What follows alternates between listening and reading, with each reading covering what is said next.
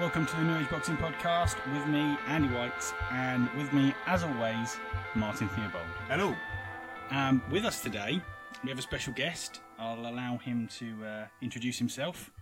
Hi, Terry Chappendama, boxing fan, boxing coach on the amateur side with Double Jab Boxing Club, and general opinion holder about most things boxing. So you can see immediately he's far more qualified than the person actually hosting this podcast. Yeah, or me, let's be honest.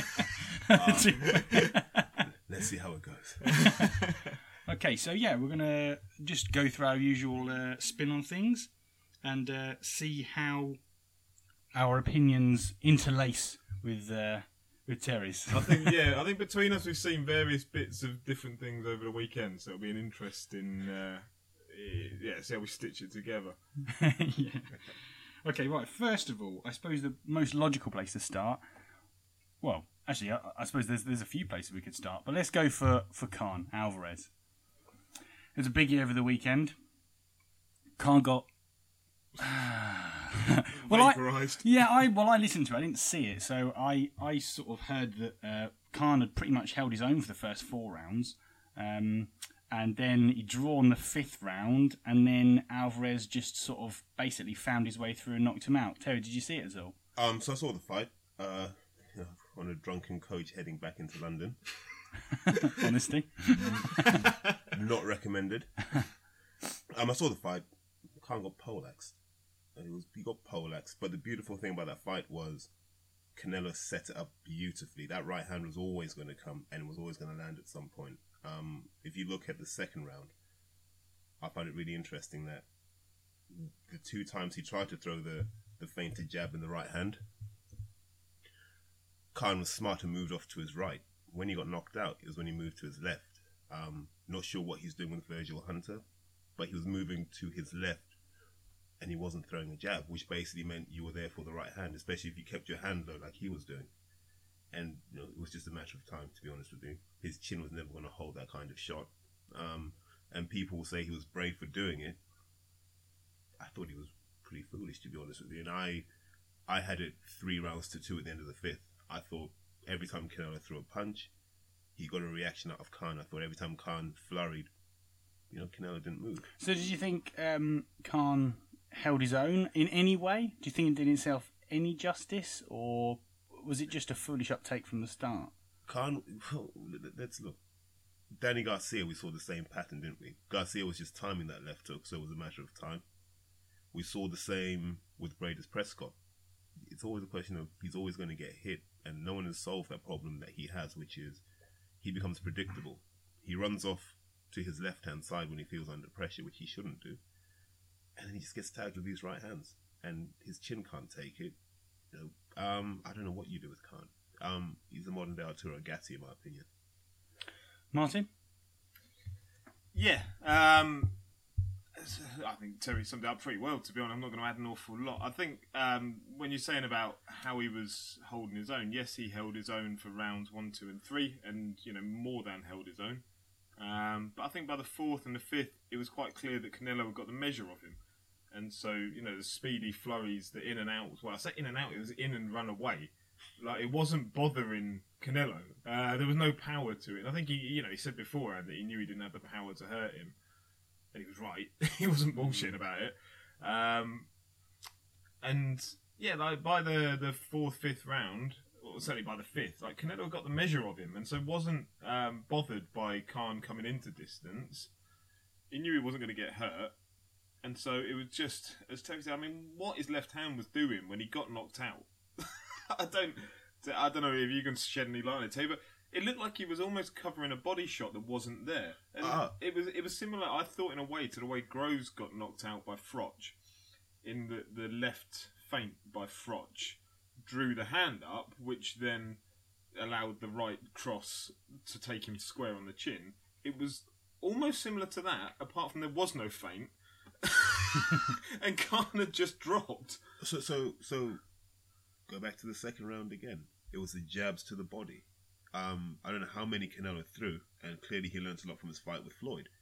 And he was throwing that jab to the body. You could hear it on the broadcast. It was a sickening sound. So before the right hand came over, Canelo feinted to the body. Khan panicked because he didn't want to take any more of those, and his defensive chain went to pieces. So if you watch it, when he gets hit, he has a right hand somewhere near his solar plexus, and a left hand just hanging around aimlessly. So he was open for whatever shot Canelo wanted to throw afterwards, which makes you think, what's Virgil Hunter really taught him? Because that was the Khan of old. Yeah, which brings me on to the subject that I really wanted to talk about as well, which is what has changed in Khan's makeup since he... As I heard an interview with, I think it was... in fact, it was Paulie Malignaggi adding to the Radio 5 commentary, and he said that he feels like he's come on in discipline, in his boxing prowess, since he started working with Virgil Hunter, in comparison to when he was working with Freddie Roach. Like, I realise this is almost in direct opposition to what you just said. Keep it in context, because Malignaggi has an issue with Pacquiao that goes back years. I'm not sure anyone can really put a finger on Pacquiao chained by Roach, so it's almost like there's by proxy an issue with Freddie Roach that Malignaggi has. So he's almost like he'd be a bias. View. Yeah, right. Okay. Yeah, fair enough. Okay, well, so you don't think essentially, let's go back to that then. You don't think he's come on working with Virgil Hunter? I think what Hunter's done is said, do less without necessarily adding anything new to what Khan does. So the old Khan would throw 5 and 6 punch combinations, stay in the pocket a little too long, get countered. The Maidana fight was a prime example. Go even further back, against someone like a Paul McCloskey, and he's throwing multiple hit combinations. McCloskey's weathering the storm and coming back, which made Khan look average. It's probably the same with the Diaz fight as well. I don't see what he's done, because you look at Andre Ward, and Andre Ward's considered defensively. He's very measured. He minimizes the risk even before he's engaged. Whereas Khan is very much, okay, throw your shots, get out, circle. Throw your shots, get out, circle. But it's so predictable that Canelo said, I'm not getting hurt here. I've got 12 rounds to knock him out. I'm not going for points. I'll stalk him. And once he got the range with the jab to the body, he knew the right hand would follow. And I didn't hear much in the corner which said, okay, here's how we're going to fix the problem. I think they thought they were just going to raid in and out for 12 rounds and take the decision, which is to disrespect the skill that Canelo has. Yeah, I suppose it sort of disregards the fact that he has such a massive knockout on him, doesn't it? Well, the knockout, but also I was impressed with his skill level. So a lot of good head movement from Canelo, which we don't give him credit for. So, multi-level head positions. So his head would be high, his head would be low, and Khan couldn't make any sense of that. Do you think one of the thoughts I had from it was that Canelo still doesn't cut off the ring particularly well? Like the Mayweather fight, he struggled to ever pin him. Like, don't get me wrong, Mayweather's a different animal to most, but he still didn't cut that ring off, and ultimately he sparked him out. But he seemed to struggle with that. And any fighter with movement, Erislandy Lara, seems to cause him a little bit of issue, which Khan did for a few rounds, and it is a complete mismatch looking at it in hindsight and what have you. But to me, it didn't seem like the lateral movement was any improvement on what we've seen previously. I think the world sees Canelo as a Mexican-style fighter. Canelo sees himself as an elegant boxer, so he doesn't really think in terms of cutting the ring off in the same way Miguel Cotto would. When Miguel Cotto would throw his combinations and then close the space down, so you can't necessarily run away from him. I think Canelo sees himself almost like a Mexican Mayweather, where you should be trying to close him down, which kind of leads to this sort of asymmetry in style, if that makes sense. So he doesn't reflect what we'd like him to do. Well, doesn't he perform better when boxers attack him rather than stand off him?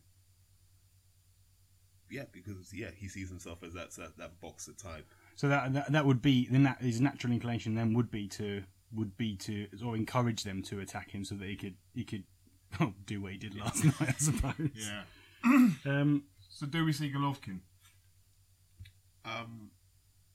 No. He did speak about him in the ring last night. Oh, of course he did. Yeah, he was at the ringside or something. He went in the ring after the fight. Okay. It was- Oh, yeah, whilst Khan was still on the floor, I think. Stepping over him. Yeah, but Khan's still on the floor. He's fucked. Has anyone checked? A sweeper going in. And... Anybody got a snow shovel? That was a weird moment though when he did get knocked out and Canelo knelt over him. It was like the Undertaker in a wrestling match. Yeah. Just knelt over him. I was like, he's reading him the last rites. But I found it slightly weird. Like the medical team that kind of rushed the ring to check on him. It was like a bloke with a towel just waving it over him. Yeah, I saw that. Yeah, I noticed that. Maybe you ought to, do something that isn't just involving a towel. Is somebody turning to somebody else and saying, "Is that our most qualified medic?" He's number one, maybe. Waving a flannel over his face. So yeah, Golovkin. I still see it as Canelo's team. I think Canelo probably wants to fight Golovkin. I think it is in his makeup, it's in his nature. I think his team will do what they can to string it out another year, maybe allow Golovkin to potentially age a little bit. I don't think there's the appetite from the entire, from like the whole holistic team to actually take Golovkin next. I don't think they need to. My take on it is, who's got the biggest wins at middleweight right now? I'd say Danny Jacobs beating Peter Quillen in one round is probably the biggest middleweight win in the last 18 months. I'd say Billy Joe Saunders beating Andy Lee, probably the second biggest win.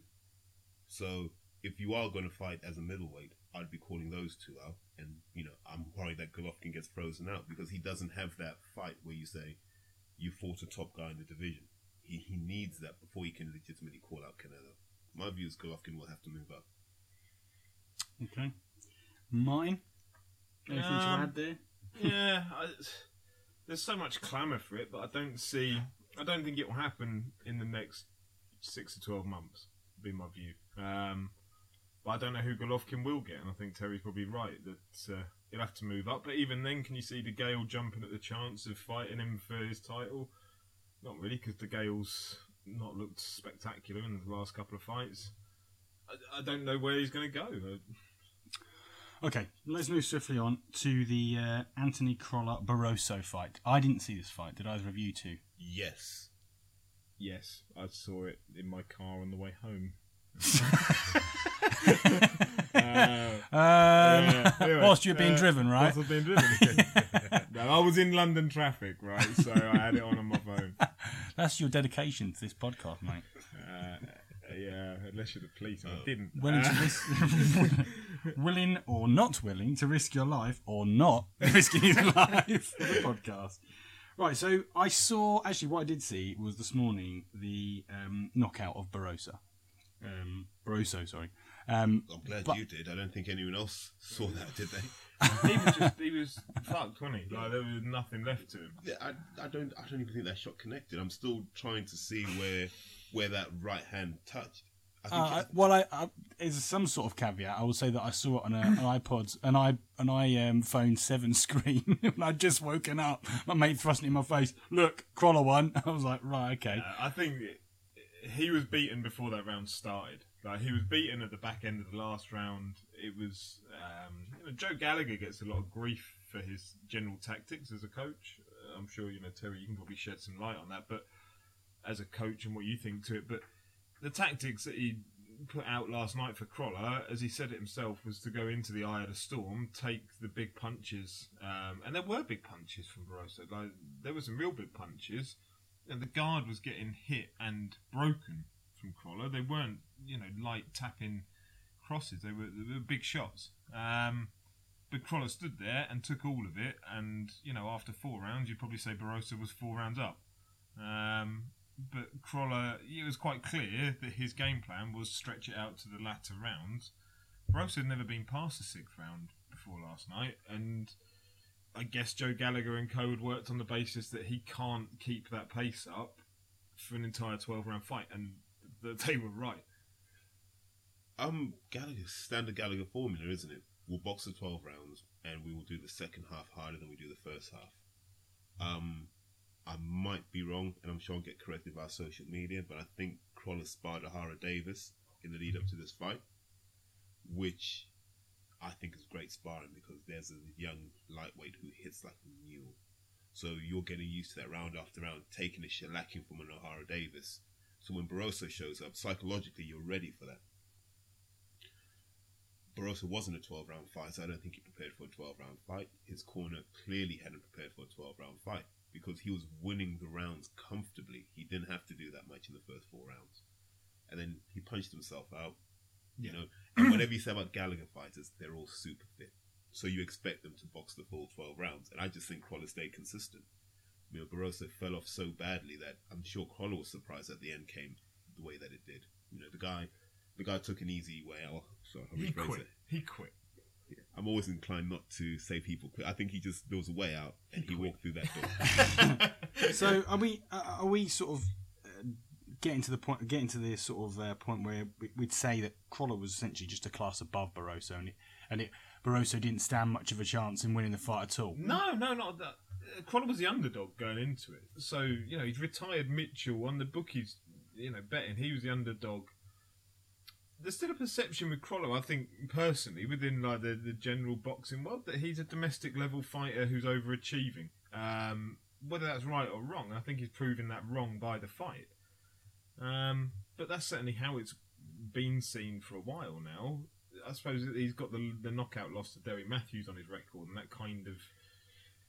that maybe adds to that perception. But we dwell on losses too much in boxing. It frustrates me greatly. You know, they're guys that I coach, and people say, "How many has he won? How many has he lost?" But you say, "Oh, he's lost 6." Oh, okay, he's lost 6, but he hasn't been beaten for 2 years. Those 6 defeats were learning experiences, somewhat utter robberies. But you know, I'd rather you have a defeat on your record because then you're not so obsessed with staying undefeated. Protecting it, yeah. I think it's grossly overrated. You know, it's a shitty marketing tool used by promoters who've got nothing else to say about their fighter. Oh, he's unbeaten. You know, 2 unbeaten fighters. This is a super fight. Well, with the Cobra who's fighting David Hay, he's unbeaten in 29 fights, and we've seen how that. We've mentioned this before. Martin's even said, I believe it was about Anthony Joshua, that you've said that it would actually probably do him good to lose, so then there's nothing to protect. Yeah, there's Luke Campbell as well we're talking about when he took his loss against Ivan Mendy. That's going to be the best thing that will happen for him now because he'll learn from it, and you can't. There's going to be no bad side to that aside from he's got a loss on his record. But so what? Like if you went on and were world champion for 10 years and you built a legacy, who's going to come back to that loss to Mendy? It's true, yeah. You know, it's a sort of fight-by-fight basis, and you know, I give Khan a lot of shit generally for what he does as a fighter, but and a person. Yeah, there's a guy that fronts up. He loses, he comes back. I remember he lost to Lamont Peterson, threw his hat in the ring with a Danny Garcia. Not many would have done that. So I think there's a lot to be said for just wanting to challenge yourself. You know, Carl Froch lost, but I still think he's had the greatest run of fights that any British champion has had. This. You know, the myth about losses. I wish it would just stop, to be honest with you.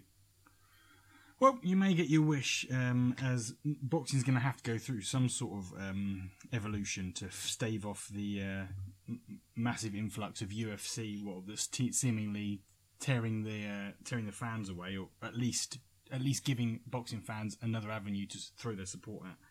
So you know, but let's not forget, the UFC has its fair share of bollocks as well. There's a lot of fights in UFC that mean nothing. What they're good at is, and give Dana White his due, he followed the WWE mold where he said, actually, I'm going to build storylines. So, you know, at certain UFCs, you're going to reach, you know, your WrestleMania moment, so to speak. You know, a Jones-Cormier fight, those sorts of things. Boxing hasn't quite mastered that yet. We were talking earlier about how you make more money when you give people a reason to get behind something. You know, I want to know, why am I watching this card? You know, I'm watching the Ant Crawler card on Saturday, and I'm like, who am I really getting behind here? Who am I trying to get excited about? You're stoking out tribalism in people, yeah. And that excitement, you know, I'd quite, you know, and I know Martin had his views on the card. I would really like Eddie Hearn to say, do you know what? Here's all the money. It's going to Ant Crawler. He deserves it. I'm going to have an undercard where all my young fighters are going to have step-up fights. Yeah. If he had done that in Manchester, thrown O'Hara Davis in the challenging fight, thrown Charlie Edwards in, thrown, you know, like I say, Craig Richards in, all those sorts of guys, Isaac Chamberlain, and said, listen, you're on a stage here, own that stage. That would have been a hell of a card. Why? Because you're seeing the future. You can get excited about something. You know, you're throwing guys in like Martin Murray, who I've seen before fight Tommy journeymen, Coyle, Paul Smith. you know. And none of those guys have any interest to me. You know, Martin Murray is going to take an absolute hiding against George Groves. You know, that's what we know for certain. So this is just, you know, this is the preamble to the hiding. Fair enough, but I'm not that excited about those sorts of fights. It certainly doesn't inspire me, that particular fight you mentioned, the George Groves fight. Yeah. But do you have anything to add? No, I mean, Terry's completely right. And, Eddie Hearn and the whole undercard for that fight. Like, I'd had some back and forth with him on Twitter this week. Just basically, I think I described it as 2 gash fights, 1 average fight, which was the Anwar Singleton one, which, don't get me wrong, it's not a bad fight, that one. It's not terrible. I mean, Coyle, Smith and Murray were in fights that they were 1 to 200 on to win. All of them, 1 to 200 to win. Like, what is the point in that getting anywhere near a TV broadcast? It's a shambles. And you're right, if they'd have got some of the younger lads out, rather than the older names that we're bored of seeing, frankly, giving them a run out in proper fights that aren't going to cost 100 grand to make. They're going to cost 10, 20, 30 grand to make, which is probably what you're paying Paul Smith, Martin Murray, Tommy Coyle anyway. Then it would have been a far more entertaining and worthwhile card, but that, you know, it never happened. Okay, so either of you two got anything to add on the Crawler Barroso front? Where does he go next? It has to be Flanagan. Like, you know, we keep dancing around this issue, fight after fight. Just fight Flanagan. You know, unification. Let's see who the best guy from whatever school it is, long-sight comprehensive. Just resolve that once and for all. And I think Eddie Hearn needs to stop saying that Crawler defeated the best lightweight in the world, the most devastating puncher, because until he fights Robert Easter Jr., I don't think he's fought the best in the division. He hasn't, you know, there are other guys in that division. Jorge Linares. Yeah. You know, Linares is probably the number 1 in the division. Ranthez as well. Yeah. For his Bartholomew, yeah, he's a threat.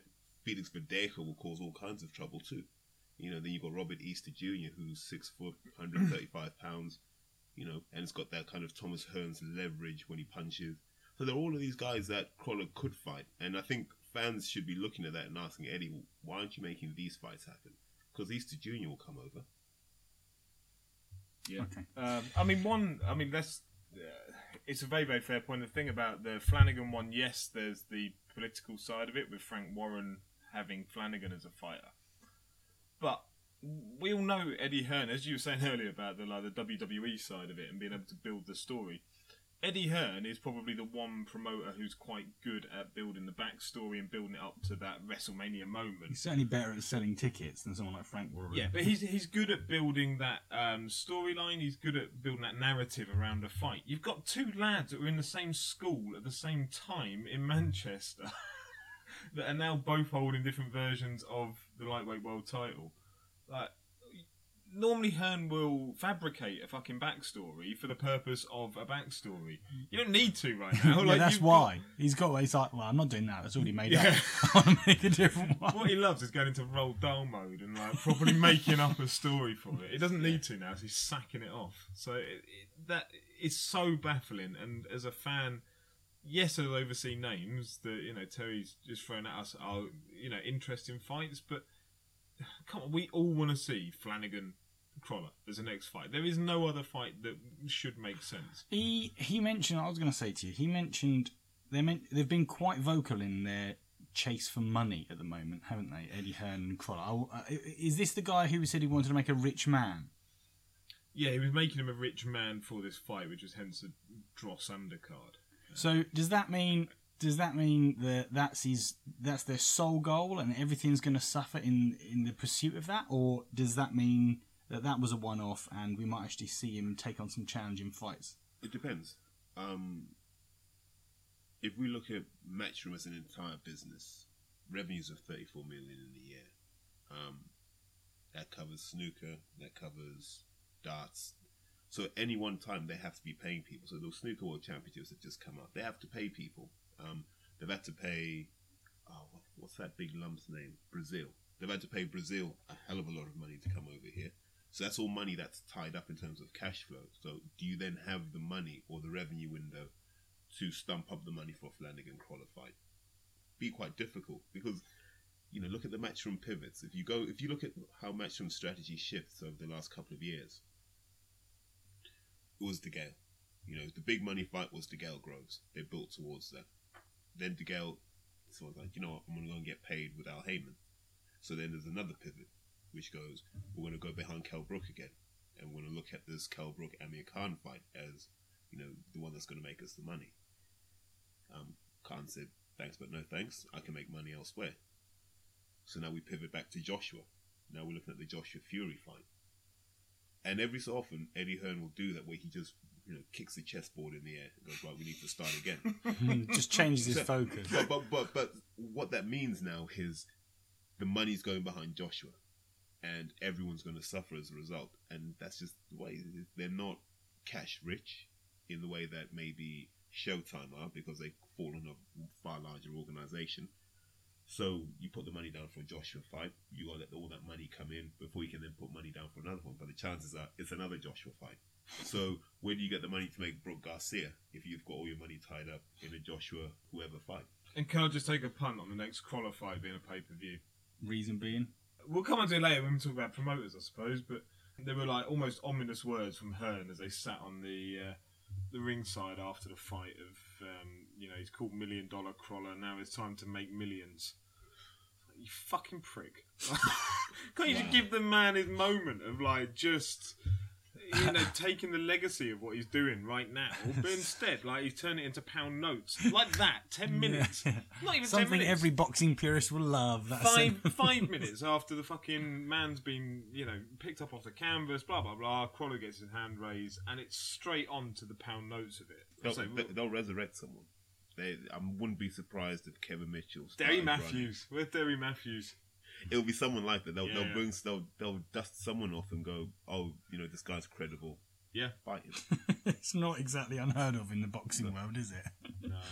No. Shannon Briggs comes to mind. Shannon Briggs, yeah. Lose a few pounds on. There you go. On a side note, where is Shannon Briggs? I'm slightly worried there's a fight on the 21st and Shannon Briggs is not in the UK. If he was, we'd know. Exactly. So I'm slightly worried about what's happening on the 21st. He's going to parasail in from the ceiling.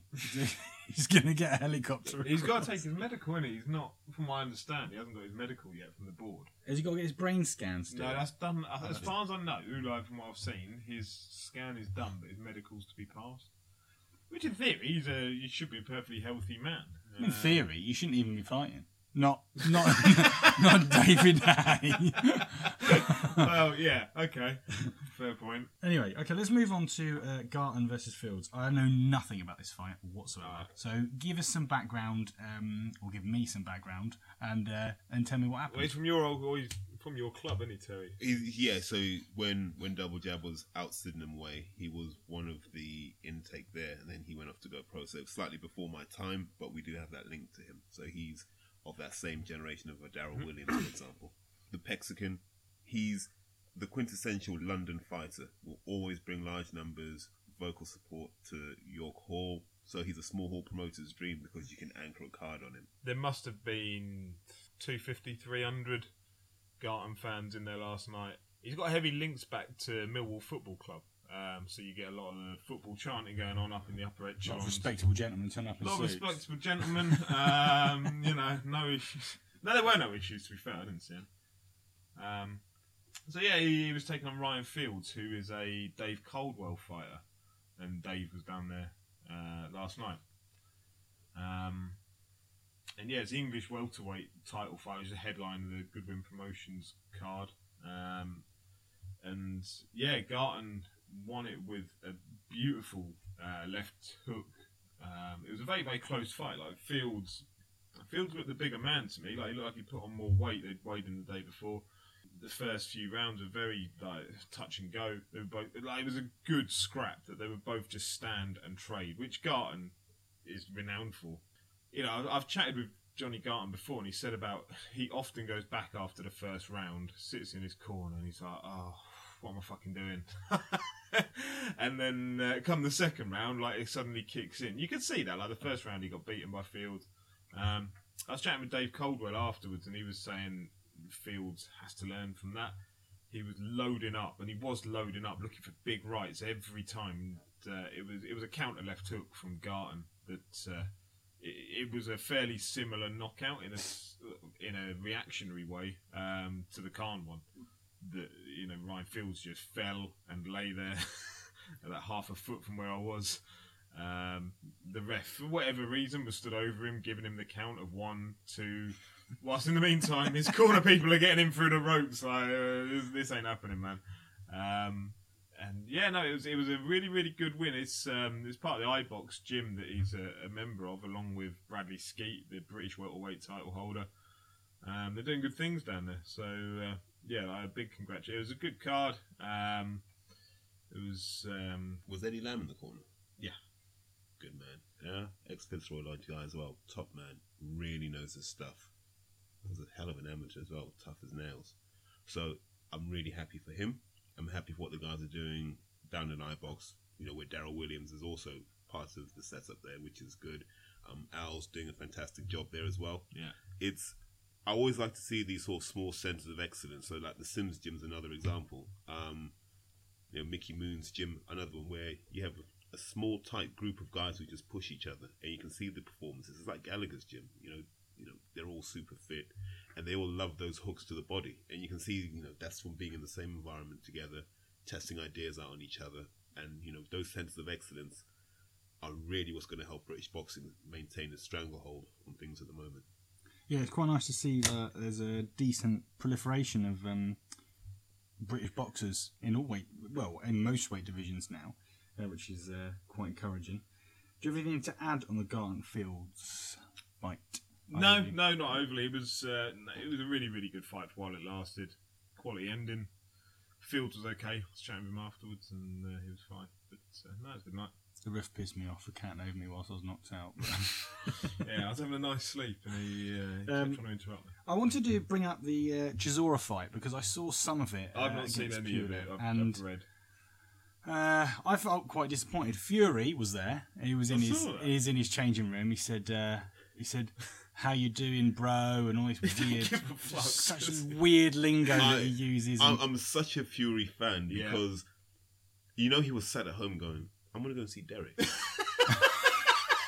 I like Derek. I think Derek likes me, and I think me being there will help Derek win. So I'm gonna fly over there. That's pretty much, by the sound of it, like what happened. I think.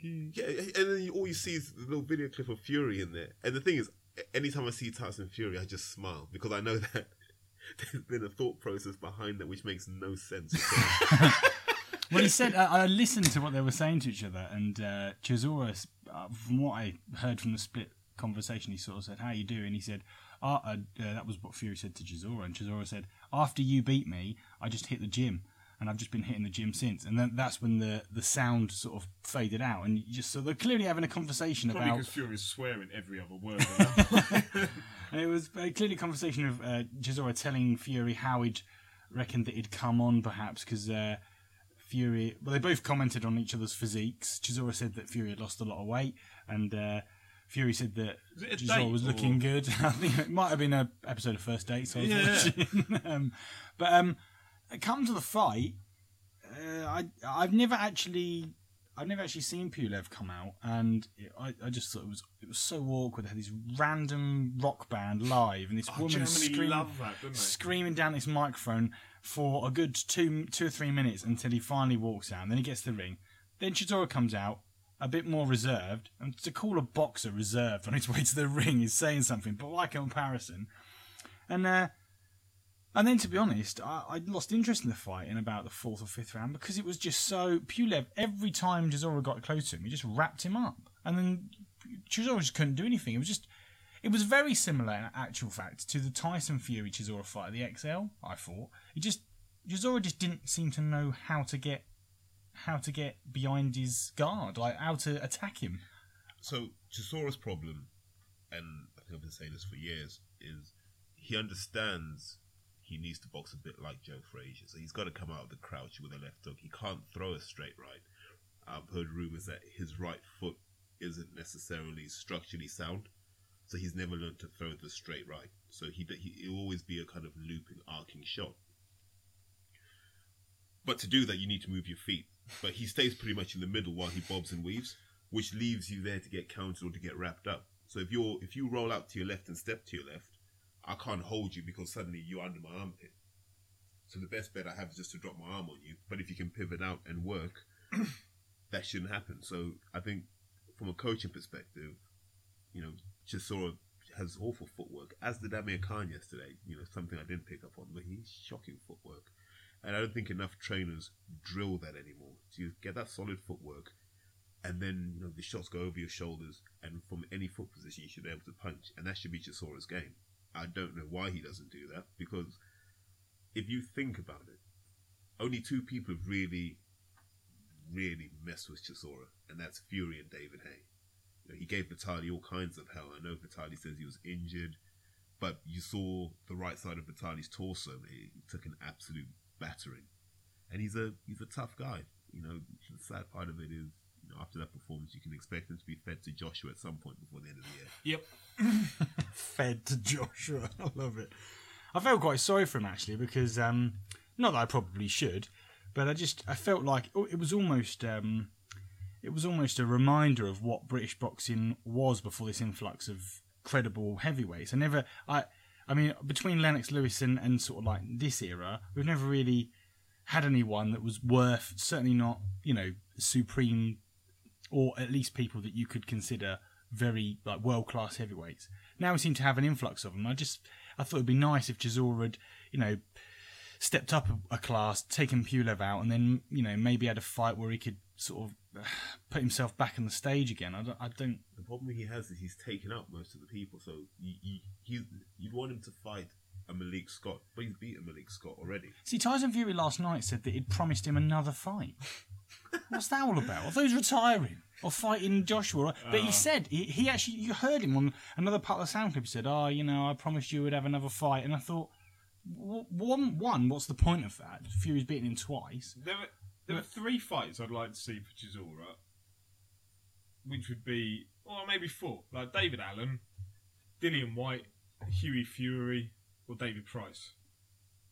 Like, one of those 4 would be a good fight, I think, for Chisora. And if he loses it, he's got to know his level and perhaps take a bow out of the sport, would be my view of it.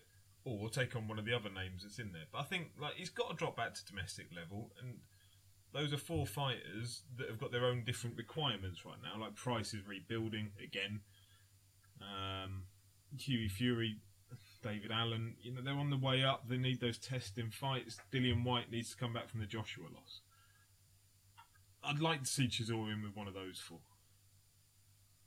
Terry? Don't look for the Dillian White fight to happen anytime soon. The gym rumours about those 2 sparring are ominous. For Dillian White. So I heard Chisora put him flat on his back, but that's a rumour. It's not coming from my mouth, so Well, it is now, Terry. You fucked it. Yeah, love it. Yeah, but these are the rumours that go around. I personally think Dillian White would give Derek Chisora all kinds of trouble. Dave Allen, I still feel, is a bit too messy at the moment. There isn't that clarity in what he does in the ring.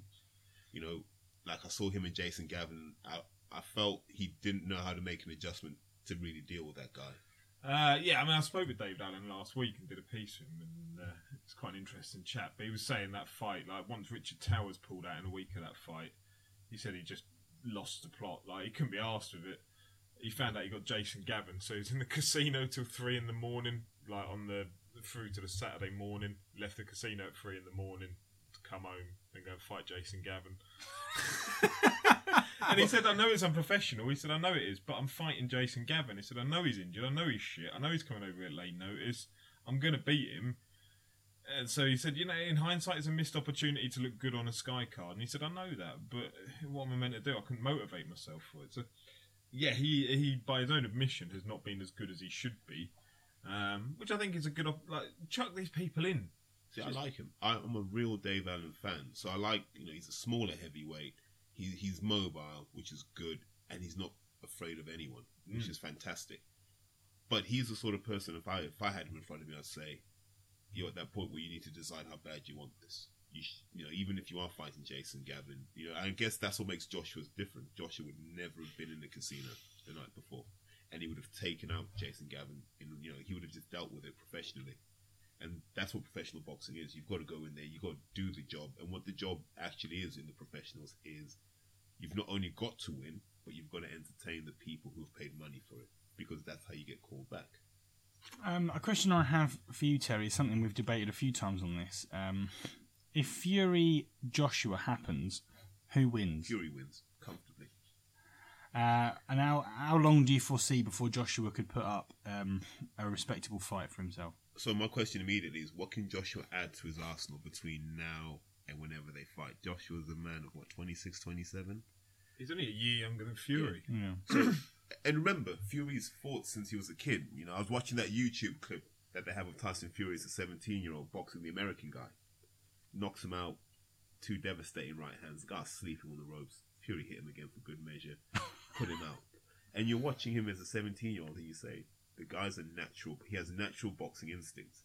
And what that means is he can make adjustments within a round. He doesn't have to wait for his corner to tell him. Whereas Joshua will have to go back to the corner for instruction. So how do you beat a guy like that, number one? How do you even get sparring for a guy like Fury? He might come in and want to box like Riddick Bowe. He might come in and want to box like Lennox Lewis. He can execute all of those from orthodox and southpaw. You know, look what he did to Klitschko. I still think Klitschko beats every heavyweight not called Tyson Fury right now. And So he you made think him gun shy. you think Fury's going to wipe the floor of him this time as well? All right, maybe wipe the floor's a bit heavy, but would you think he's going to beat him? It's an interesting psychological game he's playing now, isn't it? This whole, I don't want to box anymore. You're a great champion. I now I understand. hope you beat me. Yeah, all of this stuff, turning up, looking overweight, all of this is designed so Vladimir is off balance again. Psychologically off balance. Which Fury am I getting? Is he hungry? Is he just up for the payday? And I think Tyson's looking to take him out. Look, I'm a massive Peter Fury fan. If I could spend a month with one trainer in this country, it'd be Peter Fury. I think he gets boxing, and I think he's one of the guys who almost went back in the archives and dug up some old tactics and techniques, and that's what Tyson's a throwback fighter. And because of that, I think it's going to be hard for Joshua, because Joshua's really, straight down the pipe, 1-2, 1-2, and he'll bludgeon you doing that. Fury's not there to be hit. And people say he hasn't got power in his hands, but you don't want to get hit by an 18-stone man with an 87-inch reach or whatever it is that he has. It's soul-destroying. Ask Chisora. It's soul destroying. We saw Chisora's face, didn't we? Like, as he was walking to the back of the Excel It Arena. looked like a tomato pizza. He just was had his horrendous. face jabbed off for the entire round, like round after round after round. No power shots, and his face was a mess, like destroyed. Yeah, I mean, that interests me just because obviously you look on social media and everyone seems to dislike the way that Fury goes about his business, and they all love, Anthony Joshua, and I don't know. Martin's always been a massive fan of Tyson Fury. He certainly won me over in the Klitschko fight personally, and I go completely against the grain here, but I found that an exhilarating fight, which was really exciting, whereas everyone who I spoke to afterwards said it was boring. Well, I found it great. I really enjoyed it. I was really emotionally invested in Fury winning. But think how many people have tried to beat Vladimir Klitschko. And I think that was probably what it was. Nowhere near. And all of a sudden you see this guy in Tyson Fury, and he stopped one of the great heavyweight champions boxing the way he wanted to. He stopped him. That's mind blowing. Not even that. If he had bludgeoned him and knocked him out, that's one thing. He stopped him to the point where Vladimir's looking, going, "What the hell do I do?" And played with him. Yeah. I like that because when you watch the Klitschko Hay doesn't. He never seems to get started, does he? I know. I realise his toe is in such bad shape and all that, but but he just didn't like to watch that Klitschko and then to watch the Klitschko versus Fury. There's almost an air of panic in him when he's fighting Fury. Well, against David, he could retreat. But prior to that fight, I remember having a conversation in our gym, and I said, if David comes forward on 3 steps and lets a right hand go, he'll knock Klitschko out. But what Klitschko normally does is he'll slide back twice, and then he'll decide what to do at that point. He might hold, he might counter. But if you take 2 steps and stop, you're still in his range to get countered. That 3rd step gets you right in there, and if there's a shot that comes in with it, you put him under pressure. No one really does that to Klitschko. And in the fight with Fury, he had no choice but to come forward because he didn't have the reach to sit on the back foot. And Fury said, "I'm going to do to you what you've done to everyone else." I'm going to ask you a question, Terry, that I asked Martin last week, which was, and it's similar to what I've just asked you, so you've partly answered it already. But obviously you've gone for Tyson over Joshua. But hey Joshua Fury, who fights round robin? Who wins round robin? So you've obviously think that Fury would beat Joshua. I think Hay would beat Joshua, and I think Fury would beat Hay. Yeah, that's exactly what you said, wasn't it? Yeah. David is another guy who has natural boxing instincts. He's a natural athlete, like Anthony Joshua is. But what I like about David now, especially with Shane McGuigan, there's a lot more understanding the head movement and not giving up distance like he used to, where he used to just be, he'd be out of range, spring into range and attack. But he's an older man now, so I think he's prepared to sit in the pocket with these bigger guys a bit more. And to clarify, I'd say, where would you base that from? Because it's certainly not from the Mark Demori fight, is it? No, it's conversations we've had, things I've seen him actually working on and executing and sparring. It's there aren't many British heavyweights, there aren't many world heavyweights who move their head that way. He's moving like a light heavyweight, which is nice to see. Which is a throwback to his cruiserweight days. Yes, and I think he needs to get back into that frame of mind because you're not going to outmuscle some of these guys like the Joshuas. But if you can make them miss, particularly with the jab, I always say this, the first thing you ever want to do in a fight is take the guy's jab away from him, because everyone derives confidence from their jab. So if your jab's missing a lot, you start to doubt the rest of your punches, and normally your fight strategy goes out the window at that point. Okay, so the question I have then for both of you is, how do you beat Joshua? Movement's going to be the key. Like everybody that Joshua's fought, I mean, Terry's already said it. Every combination he throws is a jab cross, 1-2 down the middle, and everybody that he's fought has been happy seemingly to be on the end of it. Like, how many body shots, how many body hooks you ever seen Joshua actually throw? I could count them on one hand.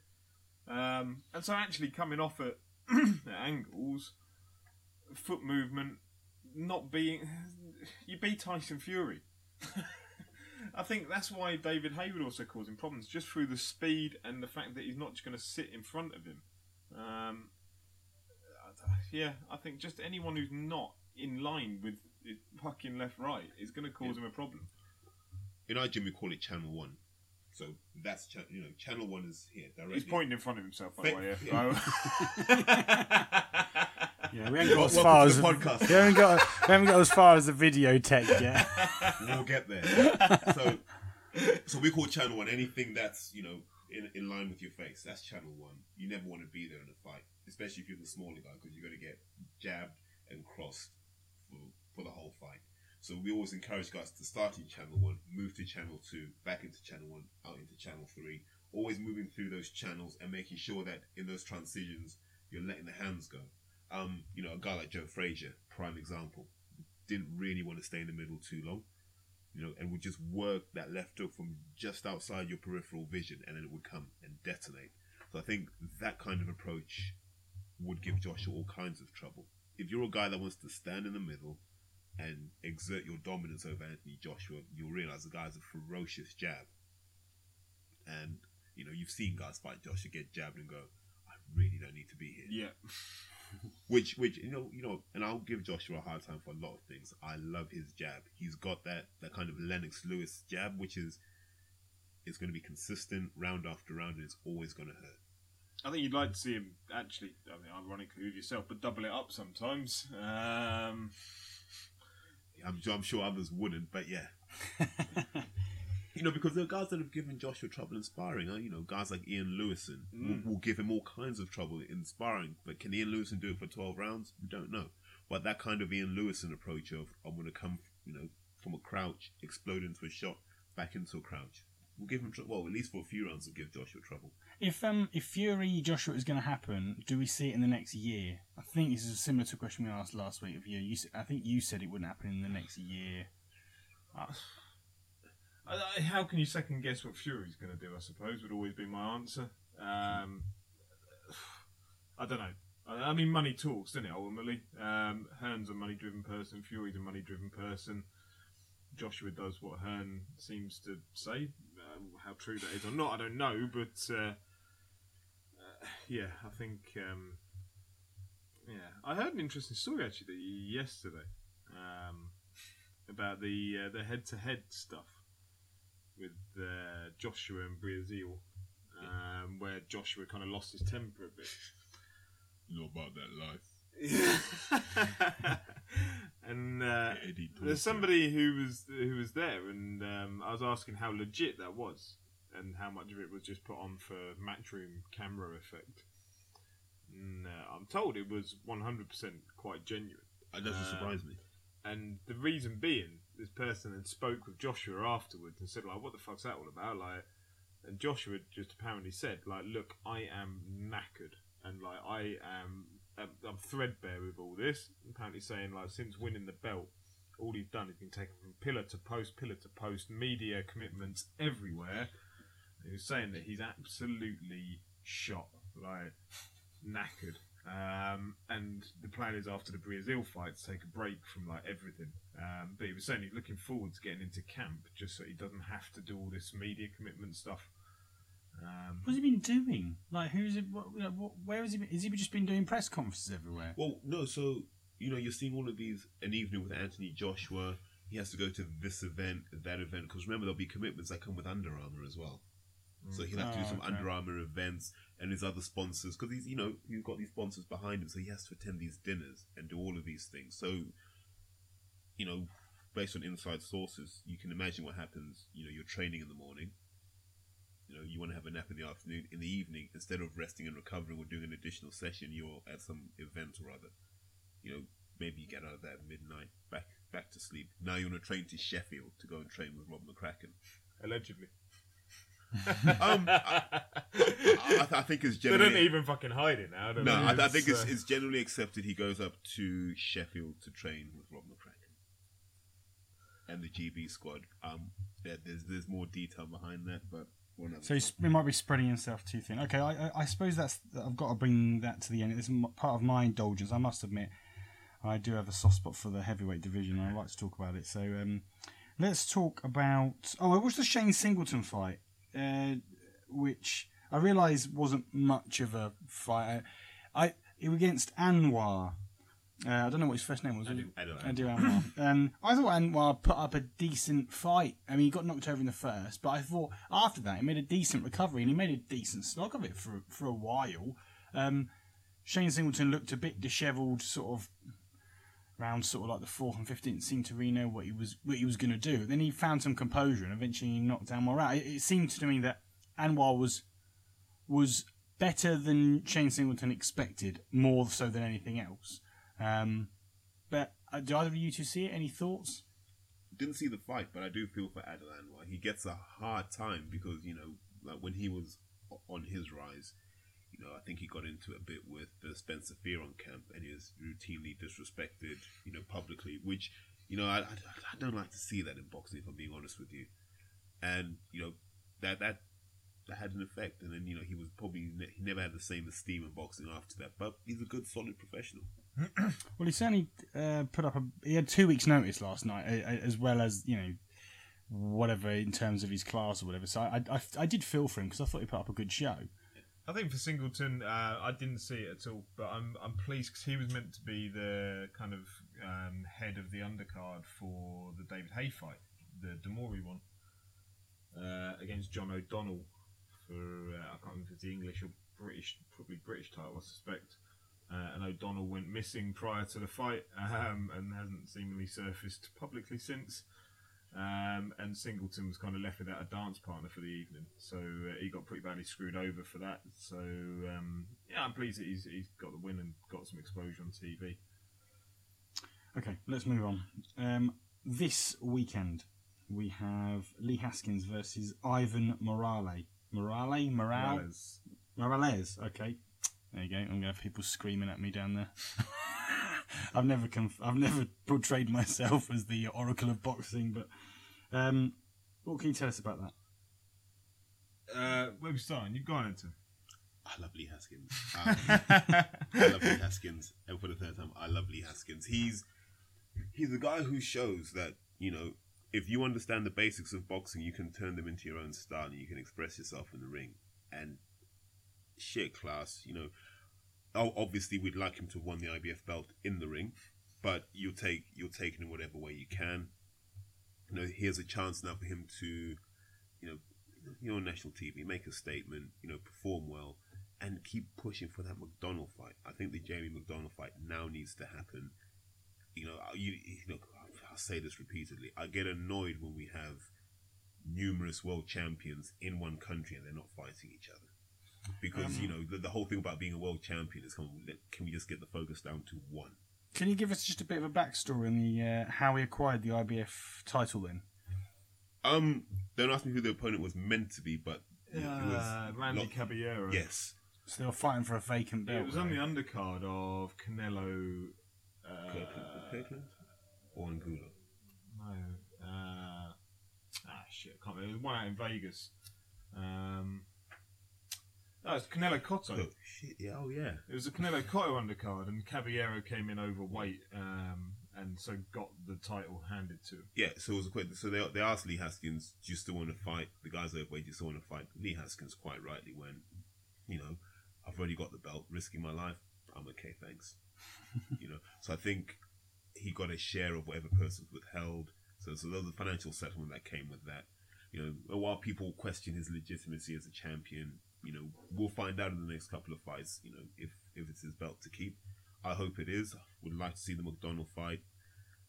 I think, you know, what's Lee Haskins, like early 30s? Yeah. So this is really his time to, you know, secure his family's future, I think. But for anyone out there who's not that familiar with Lee Haskins, because he has gone under the radar, you know, he's not a matchroom fighter.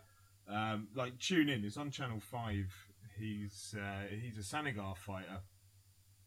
And they've teamed up with Cyclone Promotions, so Barry McGuigan's lot, and they've taken on the Channel 5 slot that was kind of previously with Mick Hennessy. So it's a good opportunity to see him, and he's just such a stylish fighter. Yeah. Like, I'm sure Terry will agree. Like, he goes by a name like Playboy Lee Haskins, and he's just great to watch.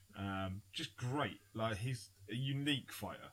To me, he's the guy the Americans would love. If the Americans would love a guy like that, in the same way they quite like Prince Nassim Hamed. Yeah. He's a guy who you watch him and you can use the word slick and you're not forcing it. He's slick, you know. He likes to counter. He's got all the shots in the book, and you know there's a little bit of the showman in him as well, which is good. I think with a wider issue, this May 14th, you know, it's good to see the McGuigans have a platform now. You know, they've got the young lad Conrad Cummings. I think he's fighting on the 14th as well. You know, looks good, tough. You know, middleweight, so that will be good. And you know, just generally speaking, I think it's good for boxing to be on Channel 5. You know, people should get behind that. I know people like to deride Channel 5, but it's a national platform.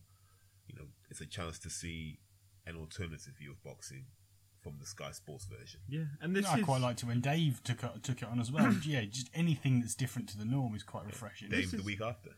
Yeah, it's true. This is an IBF world title fight. This is like the equivalent of a Kell Brook title fight, and yet it doesn't garner the same coverage. I know it's just, you know, it's the lack of the Sky platform, etc., etc. The Senegals perhaps, you know, don't have the, I don't know whatever the reason, but they're not as high profile. And I would really encourage anybody to tune in and watch it. And you know, this Morales who he's fighting, I don't know a lot about him. He's undefeated. It's probably gonna. I don't know. I don't know enough about him to comment, I suppose. But it's certainly a dangerous fight. Any undefeated fighter coming over to an extent is a dangerous opposition, and it's a legitimate title fight, because we know the IBF are really strict on it. And we can pull them up on the quality of their mandatories, but they will force you to fight your mandatories, and they'll always try and keep their house in order. They've been burned by stuff like this before, so I think of all the governing bodies, they're probably the ones with the least skeletons in their closet. Yeah, agreed. Okay, so that's governing bodies wrapped up. Let's talk about the other most wonderful thing about boxing, which is promoters. Where would we be without wonderful promoters? It's like, I remember watching a Simpsons episode where that lawyer says, where would we be, Lionel Hutz, where would the world be without lawyers? And then he imagines this, and everyone's dancing around in a circle with rainbows. Everyone's happy. So, what have you got to say about promoters then? Can I go off the bat with this, right? It may be a bit of a rant, so I'll apologise in advance. Hold on, I'll go and get your soapbox. And he's pulled the microphone in just to... That's it. Again, it's legit. I'll get my sleeping bag out. This was sparked to me last night watching. I'd been at York Hall all night, and Johnny Garton picks up this welterweight title. Now, after it's the first English title held by any of the Goodwin promotional fighters. And I see, as Ryan Fields hits the canvas, his head hits the canvas, Steve Goodwin, who is both manager and promoter for Johnny Garton, getting up and, giving it some big balls and, getting behind his man. And then I went and chatted with Steve afterwards. And, this was less than 5 minutes after the fight I was having a chat with Steve. And he was talking to me about, he was just so proud of the journey him and Johnny had gone on. Garton lost to... Eggington in Prize Fighter, and he picked him up kind of after that from, I think it was Adam Booth, and he was talking about kind of how at that point that he wasn't really sure where he was going, Garton. There wasn't that much, and so Goodwin's kind of taken him, and he was just telling me about the journey they've been on between them and how proud he was about Garton becoming an English champion and having that belt in the stable, right? And then on the way home, as I'm sat in London traffic, I see Eddie Hearn then sat on the ring canvas with Anthony Crolla talking about... and Crolla sat there and he said, this is fantastic. I'm so pleased for the Manchester people that are here. I want to create a legacy. I want big nights. I want them to see the best fights out there. I want everything... basically, I want what Ricky Hatton had. I want that legacy. I want that... to bring that excitement to the area. Turn the camera to Eddie Hearn. First thing he says is, this is $1 million Crolla. Let's make him millions of pounds. Fuck's sake, right?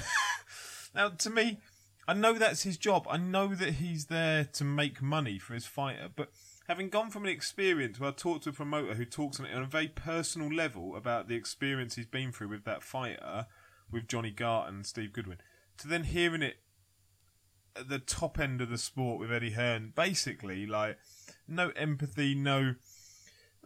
Yeah, he said, he goes on to after that say what a great win it was for his man, etc., etc. But just as soon as that win's there, the money, as far as he's concerned, the money's printing itself. Now, again, turn that back round for, say, Steve Goodwin. As the first English title that he's held within his stable, you could argue that is then his opportunity to make more money from a fight, probably, than he's done from any other fight. He's had area level, Southern Area title holders. But that English title gives him leverage to make more money. But he doesn't talk about that. He doesn't talk about it in a financial sense. He talks it in a very empathetic sense of what he's been through with the fighter and what they want to go on and achieve. Hearn is purely cash driven. And then as an afterthought, is wow, well done to the fighter as well. And, it's a great... So, anyway, that's my rant over. Let's hope... I know Terry has his own views on, I quite like on the Eddie promotional scene. I genuinely quite like Eddie Hearn.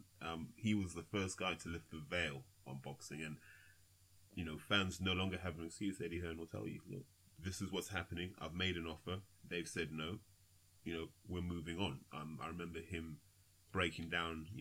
But yeah, it's that I like Hearn. I like him because he's. It goes against something I've just said. But when you say about he's lifted the veil on it, and he's he is the honest approach to boxing, is he? Well, I didn't say honest, but I said what I said is he's lifted the veil. So before we'd sit there and go, why aren't fights getting made? And we'd throw our own judgments in there. We'd say so and so's ducking so and so. One thing I've learned being in boxing is no fighter's afraid of another fighter. You know, I remember I used to hear Mayweather scared of Pacquiao. You look and you go, Mayweather spars super middleweights in his own gym. Why would he be afraid of someone smaller than him?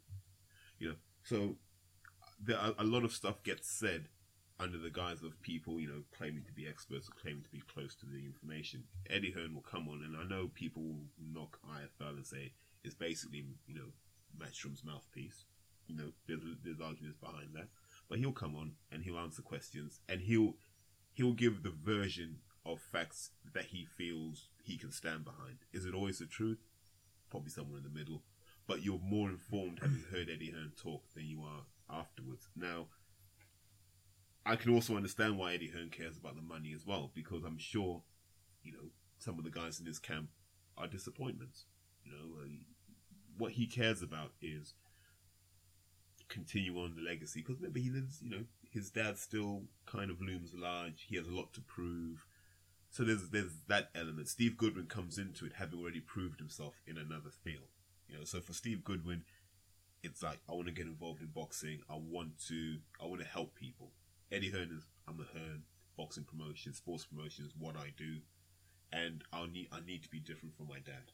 So I can understand those elements, you know, but I think on balance he's been good for the sport. You know, he's allowed people to make real money. You know, before Froch was with Hearn, was he making real money? Probably not. No. And Eddie Hearn, you know, would Kell Brook be making the same money under Frank Warren? Probably not. Look, Terry Flanagan fought in front of, 5,000 people. Do I think Terry Flanagan is an inferior fighter to Anthony Crolla? God, no. Should he be filling out the MEN? Of course he should. Would he be doing that if he was under Eddie Hearn's management? Probably. And you have to look at it that way. You know, I think my thing about promoters is, and I wish people discuss this, Box Nation was probably the worst thing that happened to boxing.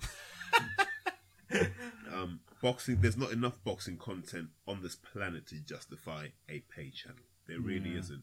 And I genuinely wish, my rant will be over at this point, I wish Frank Warren would close that down, do a deal with ITV4, because it can't be that expensive to buy space on ITV4, and just put his fights on ITV4. Yeah. Go, do you know what?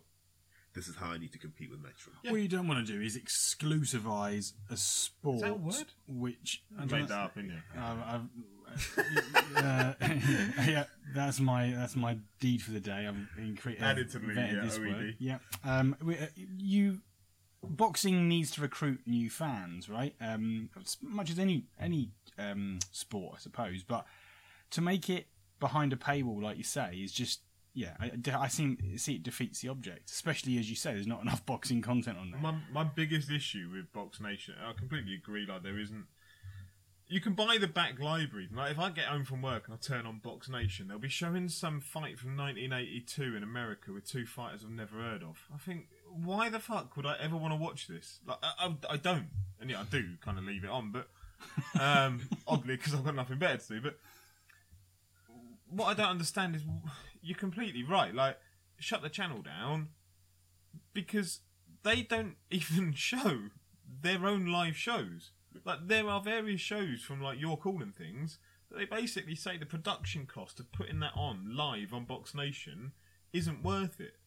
Like, but you've got fucking 24 hours of, like, potential programming to fill here, and you've got that slot of, like, a 3-4 hour show out of York Hall, and you're not showing it. The last, it was the Bradley Skeet fight, was it? Not the one with Eggington, but the one before that. They didn't show it live, because of the fact that the production cost would be too much to put it live on Box Nation. So I don't know how far you can aim, like, wide of the mark of making it a worthwhile channel. If I paid £10 a month or whatever for that, which I don't, by the way, like, it's purely off of streaming it. But if I paid £10 a month, Anyone who's listened to more than one of these podcasts knows your history of streaming. Yeah. It's almost as bad as my private history. Sorry, no, Claire, it's not. That's far worse. But yeah, like, why have a channel and not show all your own content is fucking madness. Absolute madness. And that channel cannot justify itself. No, but as a final promoter rant, because I have issues as well. And, you know, when you coach kids and you see talent and you think to yourself, do you know what? in the right hands, this guy will go to the moon. You know, we've got 3 guys I look at and I go, these guys are the real deal. They've proved themselves sparring some of the best guys out there. And then, you know, you have initial conversations with promoters. Now, I think they're normally used to talking to boxing people, but I'll sit there and go, what's the 3-year plan for this guy? And they don't have a 3-year plan. You know, I'm not a promoter, so I don't really understand the full spectrum of it, but I would ideally like, you know, let's take Frank Warren's stable. I'll pick a guy that I like, Anthony Yard. Yeah. I think he's a tremendous talent. I think Anthony Yard's the real deal. I've known him for about 4 or 5 years. Supremely talented. That knockout the other week was unbelievable. If you can Google him, whatever, find something on him. The guy's a machine. He's supremely talented. You look at him and you go, this guy, you could take him to the States, he'd sell out. You know? What's his nickname? I don't think he has it. Mr. Anthony Yard. well, that's it. He's gonna fail, don't he? He needs to. Have a get on that. nickname. I don't even know what you call him, but you look at someone like him, he should be better known right now. And I don't know if Frank Warren's doing a good enough job of pushing him. You know, look at O'Hara Davis. So they're old gym mates. They both trained with Tunde Ajayi. So O'Hara Davis trained with him, as did Anthony Yard, and a kid, Junior Benjamin, who's on his way. So they all trained together. Look at O'Hara Davis. We all know who O'Hara Davis is, and we're looking forward to seeing, you know, him challenge at 135. We all are. He's in title fights already, isn't he? Yes. When Anthony Yard is at that level, yet we don't know who he is. And that's my bugbear of promoters. I mean, you know, push, because that guy, it's just money. He's a light heavyweight. We're not blessed with light heavyweight talent in this country right now. You know, once he's confident doing the full 12-round distance, he take people out for fun. Okay, so what could say someone like you praised Eddie Hearn for lifting the curtain on things. What if you could design a promoter tomorrow? What would that promote? What would be the? I mean, like for example, you mentioned Frank Warren should sack Box Nation, and like if you brought a promoter out tomorrow and he could take 10% of everyone's stable randomly, and he's got a stable of boxers. What does he do? He buys some space on ITV4, and he does 3 things. He has a pay-per-view stream, pay-per-view. We'll call it pay-per-view layer, and that will be your fights that mean something, not just in the UK but globally. So that's like a Joshua Wilder fight. That's the standard of fight I think should be on pay-per-view, because that has meaning outside of the sport as well. What about Kell Brook, Frankie Gavin? I mean, I was going to come to the next. That's a tremendous level of pay-per-view. So then you have the second tier, which is fights that shouldn't be pay-per-view, but the fights people will watch in large numbers, and they're your I'm trying to think of one that would happen. So, Kell Brook versus Khan would attract a large crowd, would it not? Not now. You don't think it would? There's a massive Asian community that surely would watch it. Kell Brook he'll knock him out in 2 rounds. You know, you look at Canelo, you look at Khan. I don't think there's much difference size-wise between those two. Power-wise, probably not that much difference either. So if Khan comes down to 147, he'll get hit with that right hand, and the same thing will happen. You know, Kell Brook must be gutted that fight went the way it did, because that's the money gone. You know, because look, Matchroom they're not gonna hawk Kell Brook out to America, where Jimon's individually he'll make a stack load of money, but for Matchroom he won't. I'd love to know how long he's got left on that Matchroom contract. I think Al Heyman would too. Yeah. Yeah. Okay, I would be very interested. So about this promoter, this fantasy promoter, then the first thing he does, pay-per-view layer, kind of interesting national fight layer. Then I'd leave the rest of those kind of mature professionals to the small hall guys. They know how to work those guys. And then you'd have a layer of, you know, like ESPN used to do, where you just have that layer of guys who are on the way up. Prospects. Yeah, and you just have that, like on a Wednesday night. And, you know, the hardcore fans can go, 10 o'clock till 11, can go and watch these guys coming up, having meaningful fights. And you just migrate people up and down that ladder as you need to. One thing that's never made sense to me is why, like, the Fight Pass thing with Matchroom. I think, in essence, it's a good idea. And so that's what you're explaining there. Within reason, like within boundaries, I appreciate they shift a lot. That's basically what Fight Pass was providing. And so you had Matchroom having the pay-per-view platform of Sky, which granted is abused and they show shit on there, but by the by, they have that top tier, they could use it properly, they don't. They have that middle tier, which is Sky Sports, so an average Saturday night fight night. And then they had Matchroom, which was the online streaming where they utilised Dave Coldwell, Steve Goodwin, and I can't remember the third one. There were 3 small hall promoters. Not Dennis Hobson. It might have been. I can't remember. They've got these 3 small hall promoters, and the idea was that Matchroom was an online streaming.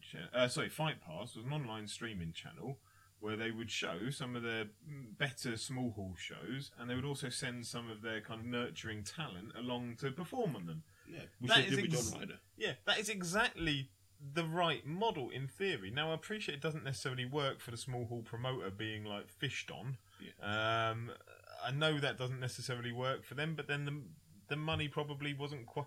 The balance may not have been there in terms of what they were getting out of it for what they were giving away. But Matchroom will have then in how they used to run Prize Fighter or whatever. They will have their own shows on York Hall that aren't on Sky Sports, but they're part of that Fight Pass model. So I think there's one coming up, isn't there?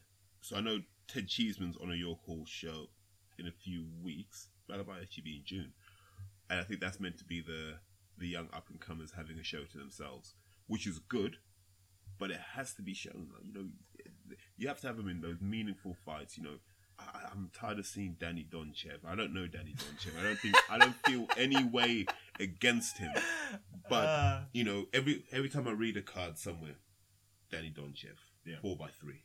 Yeah. And you think to yourself, there are other guys in this country who could give you, the test you need to develop. And and that's the problem we have right now. We just don't have that depth of talent. Like it doesn't move the way it should. It's not meritocracy at the moment. Yeah. It's not fluid in the way that it should be.